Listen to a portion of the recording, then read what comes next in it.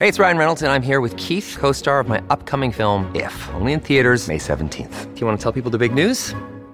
All right, I'll do it. Sign up now and you'll get unlimited for $15 a month and 6 months of Paramount Plus Essential Plan on us. MintMobile.com/switch. Upfront payment of $45 equivalent to $15 per month. Unlimited over 40 gigabytes per month. Face lower speeds. Videos at 480p. Active Mint customers by 531.24 get 6 months of Paramount Plus Essential Plan. Auto renews after 6 months. Offer ends May 31st, 2024. Separate Paramount Plus registration required. Terms and conditions apply if rated PG. Another day is here, and you're ready for it. What to wear? Check. Breakfast, lunch, and dinner? Check. Planning for what's next and how to save for it? That's where Bank of America can help. For your financial to-dos, Bank of America has experts ready to help get you closer to your goals. Get started at one of our local financial centers or 24/7 in our mobile banking app. Find a location near you at bankofamerica.com/talktous. What would you like the power to do? Mobile banking requires downloading the app and is only available for select devices. Message and data rates may apply. Bank of America N.A., member FDIC. When you need mealtime inspiration, it's worth shopping Kroger, where you'll find over 30,000 mouth-watering choices that excite your inner foodie. And no matter what tasty choice you make, you'll enjoy our everyday low prices, plus extra ways to save, like digital coupons worth over $600 each week. You can also save up to $1 off per gallon at the pump with fuel points. More savings and more inspiring flavors make shopping Kroger worth it every time. Kroger, fresh for everyone. Fuel restrictions apply. With threats to our nation waiting around every corner, adaptability is more important than ever. When conditions change without notice, quick strategic thinking is crucial. And with obstacles consistently impending, determination is essential in overcoming them. It's this willingness, decisiveness, and resilience that sets Marines apart. With our fighting spirit, we don't just fight battles, we win them. Marines are the constant our nation counts on to fight the unknown. And through adaptable problem solving, we do just that. Learn more at marines.com. Jordan Addison is officially leaving Pitt and headed to USC. Hello and welcome, ladies and gentlemen, to a new episode of Unscripted, the Cardiac Hill podcast. I'm your host, Corey Cohen, and what are we going to be talking about in this episode? We're going to be talking about Jordan Addison. We're going to be talking about the transfer system, how that works with NIL, name, image, and likeness, and just the entire setup and how much of a problem it is for smaller schools like Pitt that aren't small, their programs aren't small, the programs are successful, historic programs, but just won't be able to keep up with the top dogs of the sport. So that's what we're going to be talking about. It was reported weeks ago at this point, and I was going to do a podcast then, but I sort of wanted to wait until it was no longer speculation and waited till it was official, especially because the story was changing, that maybe his options were open, maybe he was going to go to Bama, maybe he was going to go to Texas. No, it finished as it started. Jordan Addison going to USC. Why? The answer to all your questions is money.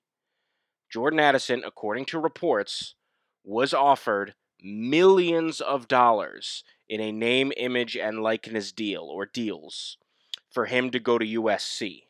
Now, essentially how this works, a school cannot pay a player to go to their university or play for their program. However, players can get paid for their name, image, or likeness. They can get paid to sponsor, Buffalo Wild Wings, or they can get paid to sponsor a local car dealership, as Jordan Addison was. Jordan Addison had sponsorship deals in Pittsburgh. However, this sort of opens things up, and this was established just a couple of years ago, and overall, it is a net good thing. It's a really good thing that a college swimmer can teach swim lessons and say, yeah, I'm a college swimmer at the University of Pittsburgh. I know what I'm doing. Hire me to teach someone how to swim. That is a good thing that you can now utilize that. It's a good thing that if a player, is committed to a university like Kenny Pickett, that he can take his team out for his offensive line out for a dinner every single week and not have to pay for it himself because a restaurant sponsors him and then he just posts about it on social media. It's a good thing that if a player plays really well, that a local company, or even a national company. We saw Doug Edert from St. Peter's. He caught on in March Madness. Then he gets sponsored by Buffalo Wild Wings. I mean, that is a net good for these players being able to make some money and make a profit off of the work that they're putting in. That is a good thing. However, there are loopholes, and loopholes exist in everything, and people have very quickly figured out how to utilize these loopholes, and that is that a company, a prominent booster of USC would offer Jordan Addison money for his name, image, and likeness. Now, that can't directly be tied to him going to USC. You can't say, I will only give you the money if you go to USC, but it's very much understood that you only get the money if you go to USC. This person's not going to sign you to an NIL deal if he's a big USC booster and you're not playing for USC. So essentially what that means is you've now gone from a system that was, again, with amazing intent to allow players to make a profit off of their hard-earned work to now a strictly pay-for-play model.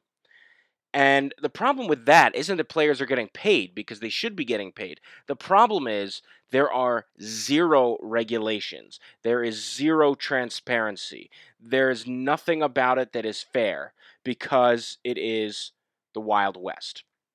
And we're going to talk about that in this episode. One thing that I think in particular, Pitt fans, just to go back to the beginning, one thing in particular that I think people are frustrated by, it starts with the fact that Jordan Addison, he needs to stay in college, essentially, for one more year. You have to play 3 years before you can go to the NFL. He's played 2 at Pitt. So he's got 1 more year still to play. He said in January on the Panther Lair podcast that he was going to finish his career at Pitt. He said that. He declared that he was going to finish his career at Pitt, which means 1 more season. Hell, it could have even meant 2 more seasons, but no one expected that. 1 more season at Pitt, then you go to the NFL. That's it. And then the news breaks, reports break, not that Jordan Addison was going to enter the transfer portal, because if that had been the case, and Jordan Addison just decided, for whatever reason, if it was, now there aren't too many reasons to want to leave Pitt at this point, because there's a lot working for them, but to say, as an example, if he said, I'm going to enter the transfer portal, and there were rumors, reports, whatever, that he didn't like Kedon Slovis, the new quarterback. He really liked Kenny Pickett. He loved Pickett throwing to him. He didn't like Kedon Slovis. He doesn't think he's a great quarterback, and he wants to go find a better quarterback. That would make some sense, and people would be upset, but they'd understand it. If this had happened months ago when his wide receivers coach, Brennan Marion, left for the University of Texas, and he entered the transfer portal, people would have understood that. Again, a little bit upset, but they would have understood it. Yeah, he's got a great bond with this particular positions coach, and the coach is no longer at the university, and he's going to go follow the coach or just go somewhere else. But there's an understandable reason for leaving. There's really no reason to leave Pitt, first of all.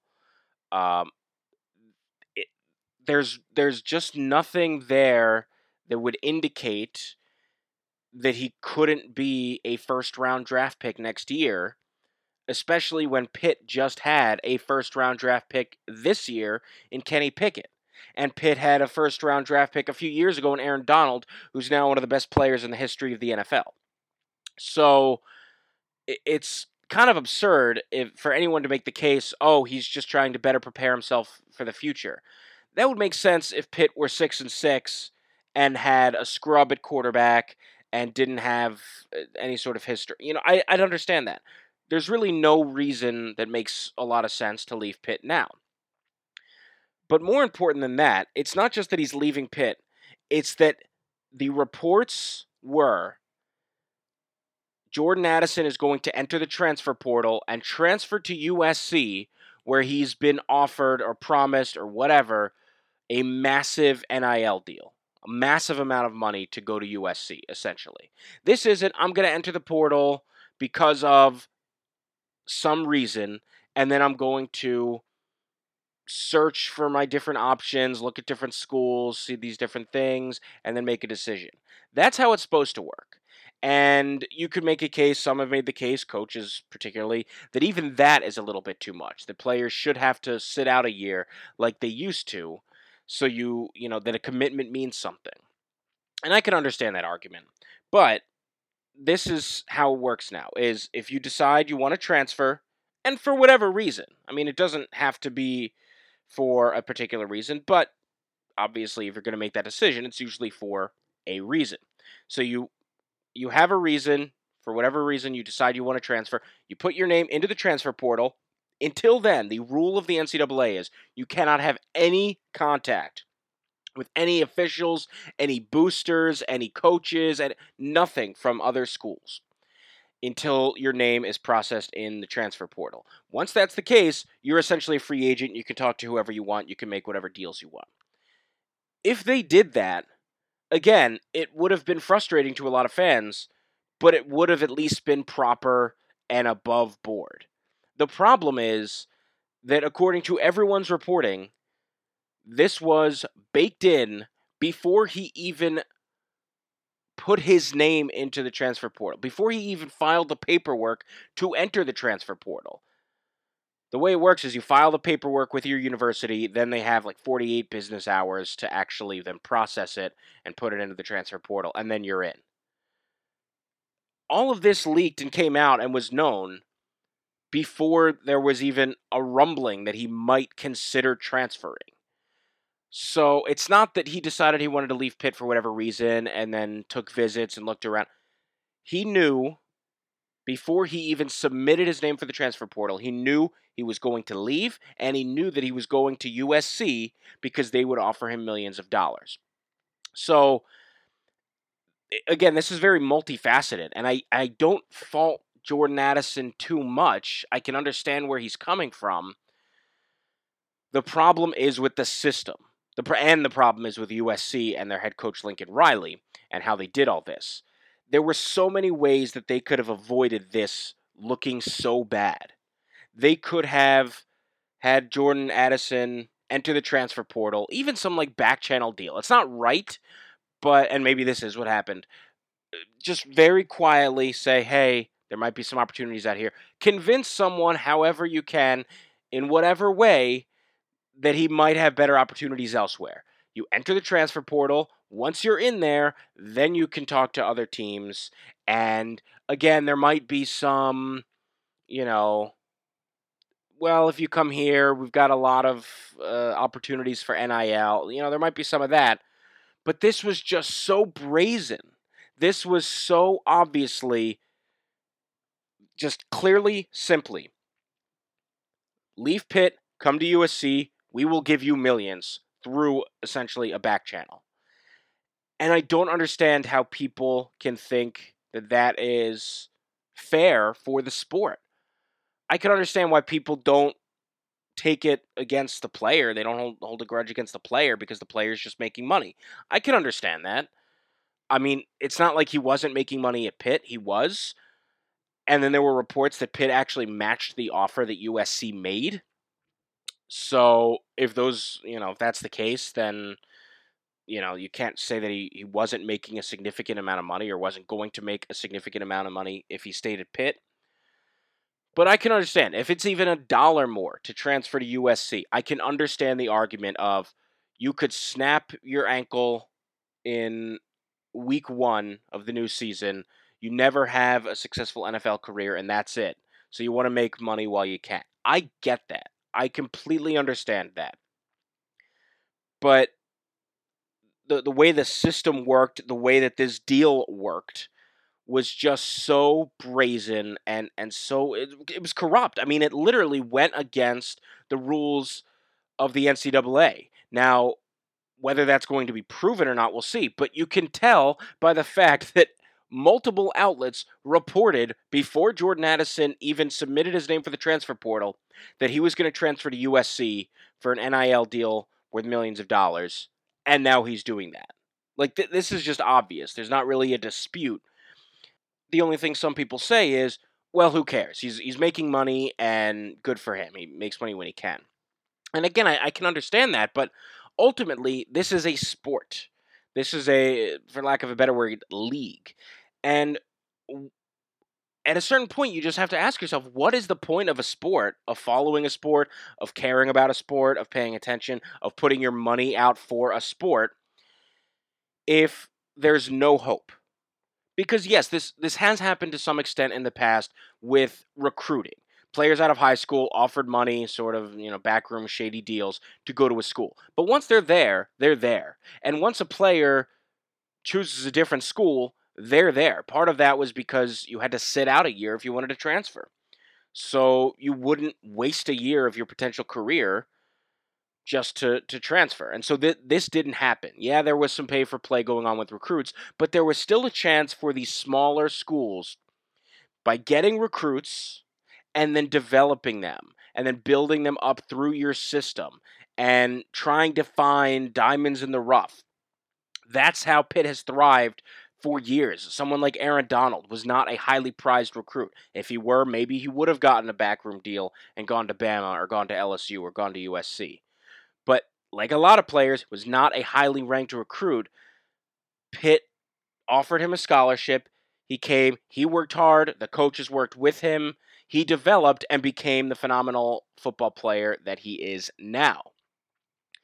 The difference here is that it even if you do everything right, even if you find those diamonds in the rough and you develop them and you help turn them into phenomenal football players, then another team is just going to snatch them up. Because with the combination of no penalties for transferring, or no deterrence, I should say, for transferring, and the ability to essentially above board just waive millions and millions of dollars to whatever transfer you want, you can find all the underrated recruits in the world, you can develop them to be star players, and then the second that they show promise, they show talent, they're taken. So that's the big difference, and that's what's just so unfair with how things are going. And this is basically entirely the fault of the NCAA. The NCAA refused for years to either pay these athletes or allow these athletes to make money. So that just provided for this system where now there are no rules. They did the absolute bare minimum, and now the top programs can just poach any talent, both high school players and transfers, at any point they want. And again, just at a certain point, you have to ask yourself the question, why try? Why care? Why should fans of Pitt, of Boston College, of Purdue, and even smaller schools? I mean, I'm talking about pretty big schools, Power 5 schools. That's not even including smaller schools like Buffalo or like Troy or, one of those schools where, they're not a Power 5 school. They don't have that same kind of history, and it's even tougher for them. But now it's tougher for almost everyone, except maybe the 10 biggest schools in the sport, the real blue bloods of college football, the Bamas, LSUs, Texas, USC, Notre Dame, like those massive schools. They can essentially pick from whoever they want and get anyone that they want at any given time. And for the rest, even if you're good, even if you find great recruits, even if you develop them and you have a great season, you sort of feel like, what's going to be the point? Because all those good players are just going to be given millions and millions of dollars to transfer to USC or to Ohio State or to Bama, and that's it. And all that hope is gone. So that is a huge problem for the sport. If you've got people questioning, why should we care? Why should we try when any time that we even get pretty good, we're just going to be stripped of our best players and then knocked back down? That is a huge, huge problem. And it's sort of, there are some parallels to the European system.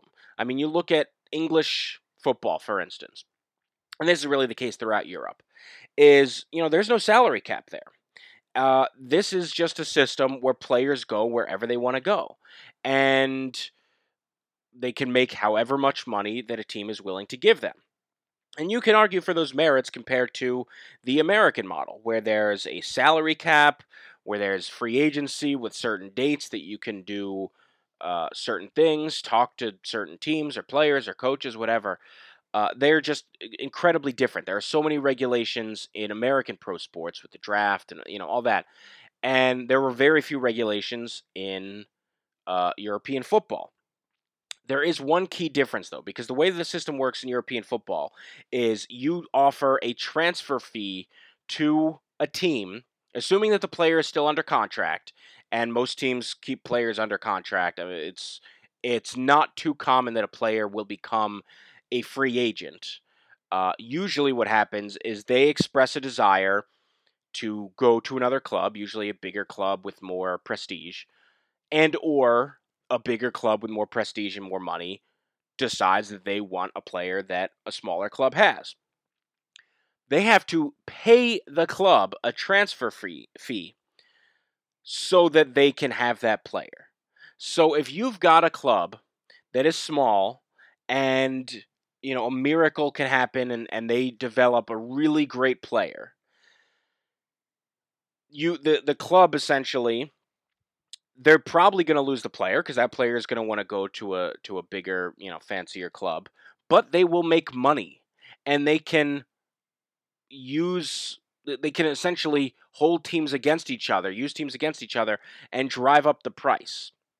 So this is a system where, yes, these small teams lose their best players, and that's a big problem there because for so many clubs in England, outside of like 6 or 7, a lot of fans are, rightfully sort of think, why do I care so much? Why should I care so much when we have zero hope of winning the league?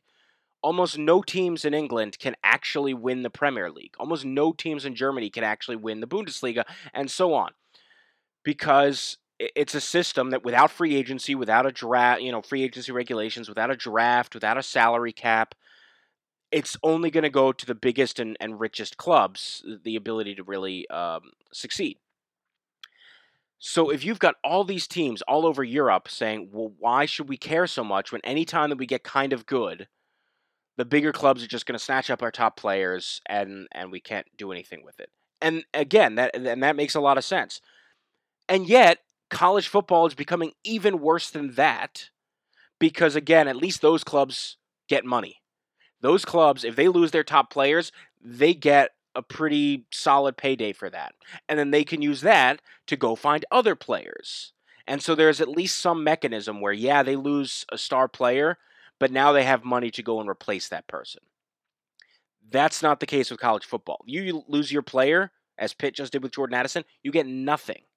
And if you succeed, in the very rare instance in European football that you succeed like Leicester City did some years back and won the Premier League, a team that a lot of people in the U.S. hadn't even heard of. If that happens in college football, it's really, it can't happen because any time that you show any promise, they're just going to start picking off players. And if it ever were to happen just as a one-off for 1 year, all those players are going to be gone the next year because the most powerful, richest schools are just going to offer them a huge amount of money. So you've essentially turned college football into a European football model, soccer, whatever you want to call it, which is already deeply unfair in terms of competitive balance. It's fair in terms of players can go where they want and make however much money, and clubs can decide what to do. It's fair on that level, but if you're talking about a sport, sort of the number one responsibility of a sport, well, besides, the actual integrity of the game, is that the league as a whole is fair, that teams have a chance. Yeah, some teams are going to have a greater chance than others, but that should be dictated by some actual skill and some actual ability, not just who has the most money. Because if this is just becoming who has the most money, then what's even the point? You just put the payrolls up against each other and you see who comes out on top and they're the winner. I know that's hyperbole, but again, there has to be some sort of hope that a team can have a chance to do something. That's not even win a national championship. There's a good chance that Pitt never wins a national championship again. And most fans understand that and are fine with that. But you at least have a chance where it could happen. You at least have a good chance where you can win your conference, you can win the ACC, and you can have some sort of glory. And those chances are just getting dimmer and dimmer. Because if this system continues as it is, where any time you get even somewhat good, that then your star players are going to, be picked off by the richest programs in the sport, then they're really just, you can understand why people feel dejected and feel like, what's the point? Why do I care so much? Why do I spend my money when I can't even dream about the possibility that my team even makes the playoff?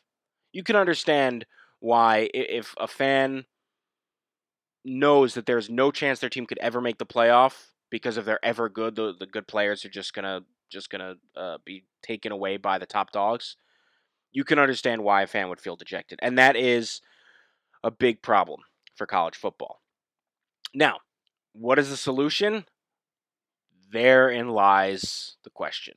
I mean, this is a really difficult setup because you've got basically a million different options. My number one argument is this cannot stand. The Wild West, where at any given point, from high school recruiting to transfers, a player, if they show any talent, any promise, is going to be offered millions of dollars in NIL money to go to another school, and they take it, and the school that gave them the opportunity, that helped develop them, gets nothing. That is a massive, massive problem. And if it stays the course, it is going to destroy college football for most programs. It's not going to destroy college football for USC or for Bama or for Texas or for Notre Dame. They're going to be fine. So some people, say, oh, they've been saying college football will survive because those top programs are going to be insanely powerful and have so much money. The problem is there will be not even the idea, not even the concept of parity will exist in college football. It will be 10 schools or so that are the top teams every single year, and no other school has a chance. That will be what happens to college football if this continues. It won't be the death of the sport as a whole, it will be the death of Pitt will never be able to compete again. Most of the schools in the ACC will never be able to compete on anything close to a national scale. So if you're NC State, if you're Wake Forest, you can stop caring because it won't matter. Your chances are done. So that's going to be the problem. It's not that college football as a whole, it's going to be the college football, all the small schools, the group of 5 schools, and a lot of the Power 5 schools are going to stop caring. Their fans are going to stop caring because what is the incentive if your players are just going to be taken by the top teams? That is the problem. Again, what is the solution? Not entirely sure. Do you bring back the transfer rule where if you transfer, you have to sit out for a year unless you have like a certain circumstance, a family member, something like that, an allegation against the team? I don't know. I can understand some pros, but obviously there are lots of cons. If a coach can jump to another school right away, why can't a player? Then, of course, you could make the case that coaches should have to wait a year before jumping. So maybe something in there. Should there be a deadline with the transfer portal? Should you, at the end of the season, say, okay, players have 2 months. 2 months to get things sorted out. And then, by the time that spring football starts in, I think it's March something, you're locked in. And you're committed with that team. So a player essentially says, I'm not going to play for another team this upcoming season. I have committed to this team. There could be a case for that. And to the broader point of that idea comes what I think is really the only best option that would actually solve this. And that option is contracts. Contracts are mutually beneficial for both parties because for the players, you can offer them job security, essentially, and protections in terms of how hard they're going to be worked and how, they're going to be taken care of. And if they get injured, will their costs be taking care of their medical costs be taken care of by the university? Well, all these things can be done in a contract. And by the way, likely at least a certain amount of money. How much that is, if it varies by school, by sport, I don't know exactly. But there is a benefit to players by having a contract, by being locked in, because now there are zero guarantees. Any team could drop your scholarship at any point, could not pay for your medical bills. For whatever reason, there's nothing stopping them. So contracts would be beneficial to players, and then obviously it would be beneficial to programs, because you would essentially have a guarantee from a player, I am going to play here. Now, whether that's everyone's on a 1-year contract, then obviously you still have this problem. Is it a 2-year contract, a 3-year contract? Again, there are a lot of points that can be worked out in the details, but I think ultimately the point still stands that to have a contract, you're making a commitment.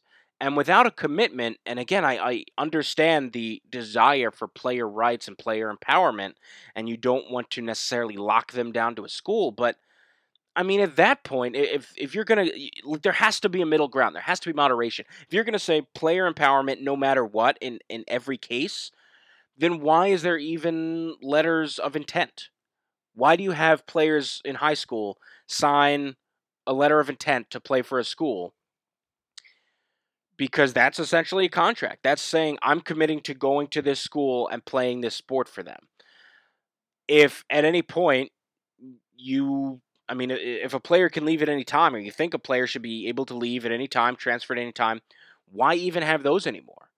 Why have a deadline of why not just have a player show up on the first day of camp in August, wherever he feels like, and then if a week later he wants to transfer somewhere else, he can do that. I mean, so clearly there are limits to be made, unless you think that's a feasible option. There are limits to player empowerment, player free roam. And because if there are no limits, then again, it's just the Wild West and everyone's hurt. And all these professional leagues have limits. I mean, in the NBA and the NFL, there's a salary cap, there's a draft so that there's some parity between the teams. There are dates that a certain, the free agents can talk to teams and so all these things have regulations at the highest level. There's just nothing at the college level now. If you have a contract where a player is committing and getting something in return, then there is some stability. Then there is some reason to believe. Then you at least have, outside of extenuating circumstances, a player like Jordan Addison would come to Pitt, and unless something is terribly wrong, he would be incentivized to stay there because he has a contract, and whatever the penalty would be for breaking that contract, I don't know, because he has guarantees, all those things. Players would stay at universities, and there would be some sort of loyalty. College sports can be transient enough where you're a fan of a player and instantly they're gone, especially college basketball, where now it's you go to a school for a year, that's it, then you go to the NBA, and it's just a constant turnover. So you don't really develop any relation to the roster, to the players on the team. So that's an issue just in and of itself. So if you're going to I don't think it's unreasonable to say a college player, again, if they're committing, if they go to, if when they're a high school senior and they sign a letter of intent, that is a commitment. So it's not like this is some unheard of foreign concept of having a student athlete, a player, commit to a school and then have to honor that commitment. That is not a foreign concept. This would just give more rights and more stability to both parties, to the players and to the teams, because the players would be able to make some money, would be able to have guarantees, would be able to have some assurances, and the teams would actually be able to plan for things. Now, again, if there are extenuating circumstances, if there's some family emergency and you're from across the country, a family member gets really sick, obviously, yeah, there are going to be exceptions. If turns out someone on the coaching staff was abusive, yeah, there are going to be exceptions. If your coach leaves, yeah, there are going to be exceptions. Like if your head coach leaves, you commit to that coach. makes full sense why you'd want to transfer. And there's also the exception, there could be exceptions of if it's mutually agreed to by both parties. I mean, that's how a lot of things work with contracts. If a player says, yeah, it's just not working for me here, I'm not getting much playing time, team says, yeah, you're really not, and, we want to help you find a better spot for you, then that makes sense. They get let out of their contract, they get picked up by some other school. That happens a lot at a lot of smaller levels. If a player is at, a mid-major school, they're not getting much playing time, they'll say, hey, look, if you stay here, we're really not going to play you. That's just not going to be great for any of us. Why don't you look to transfer? We'll help you find the best spot for you, and then you'll get playing time and you'll have a better experience. So obviously there are exceptions. Not like players are just fully locked in for 3 years or 4 years or whatever, but at least there's some stability. At least there would have to be some reason for a player leaving besides a booster offered me millions and millions of dollars and maybe a house in Southern California to go play for the team that he roots for. Because again, in this particular case, it's clear that the sort of spirit of the law was not followed. Maybe the letter of the law was. Even that, I doubt it. Because again, the reports were that he was going to USC for millions of dollars, which is what's happening, and that was before he was even in the transfer portal.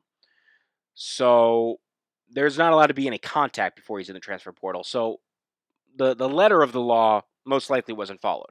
But certainly the intent of the law was not followed. And that's why you have to come up with a better system to where you don't just have these top programs offering millions and millions of dollars and poaching players from programs that try to build players up.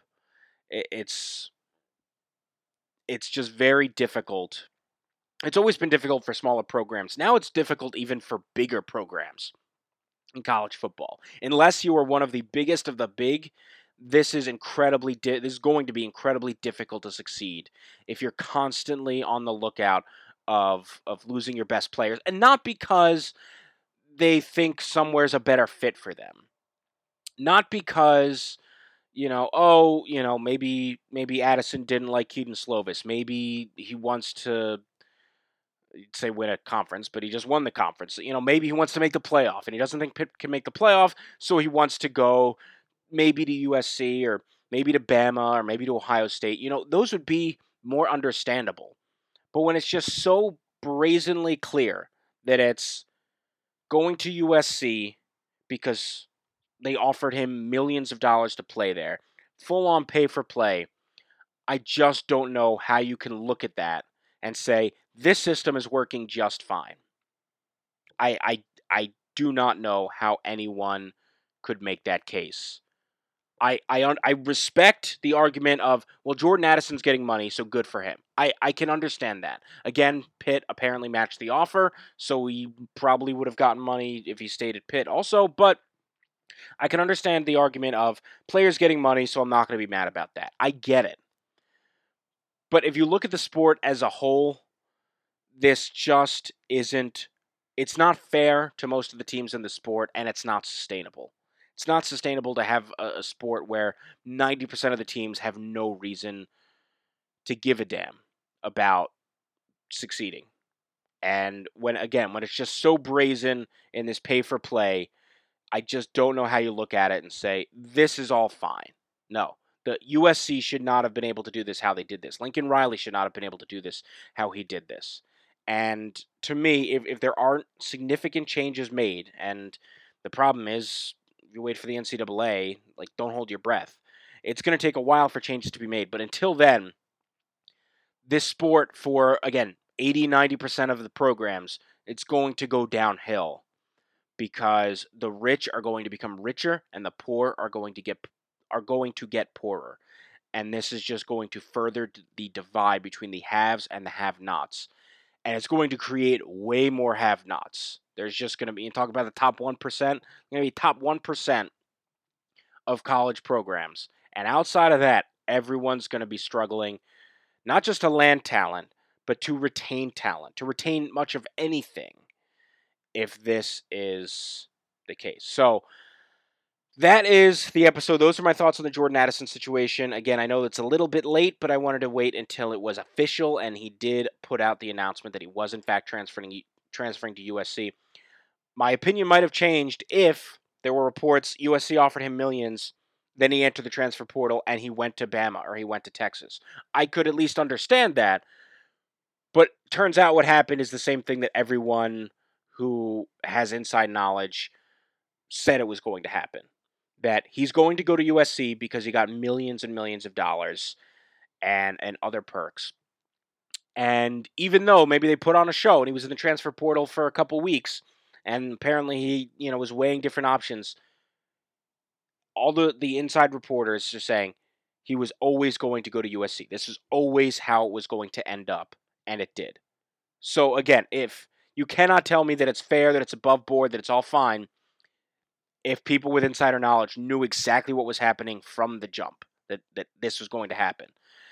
And so that's just why. It's just so clearly unfair. If you have other thoughts, please let me know. Reach out on Twitter at Corey E. Cohen, CoreyECohen. Feel free to comment if you're on cardiachill.com. Comment, and we can have a chat about this. But I just don't see how people can justify the state of things with college football and how people are using NIL to essentially just do straight up pay for play without any sort of regulations or just anything. I mean, I could understand, wanting players to make money. I fully respect that. But there has to be some sort of proper system to do it, and this very clearly isn't it. So that is it for this episode of Unscripted. Not sure exactly when we'll be back. Now in the summer, not too much happens. So if there's something that happens, such as this, we'll be back to talk about it.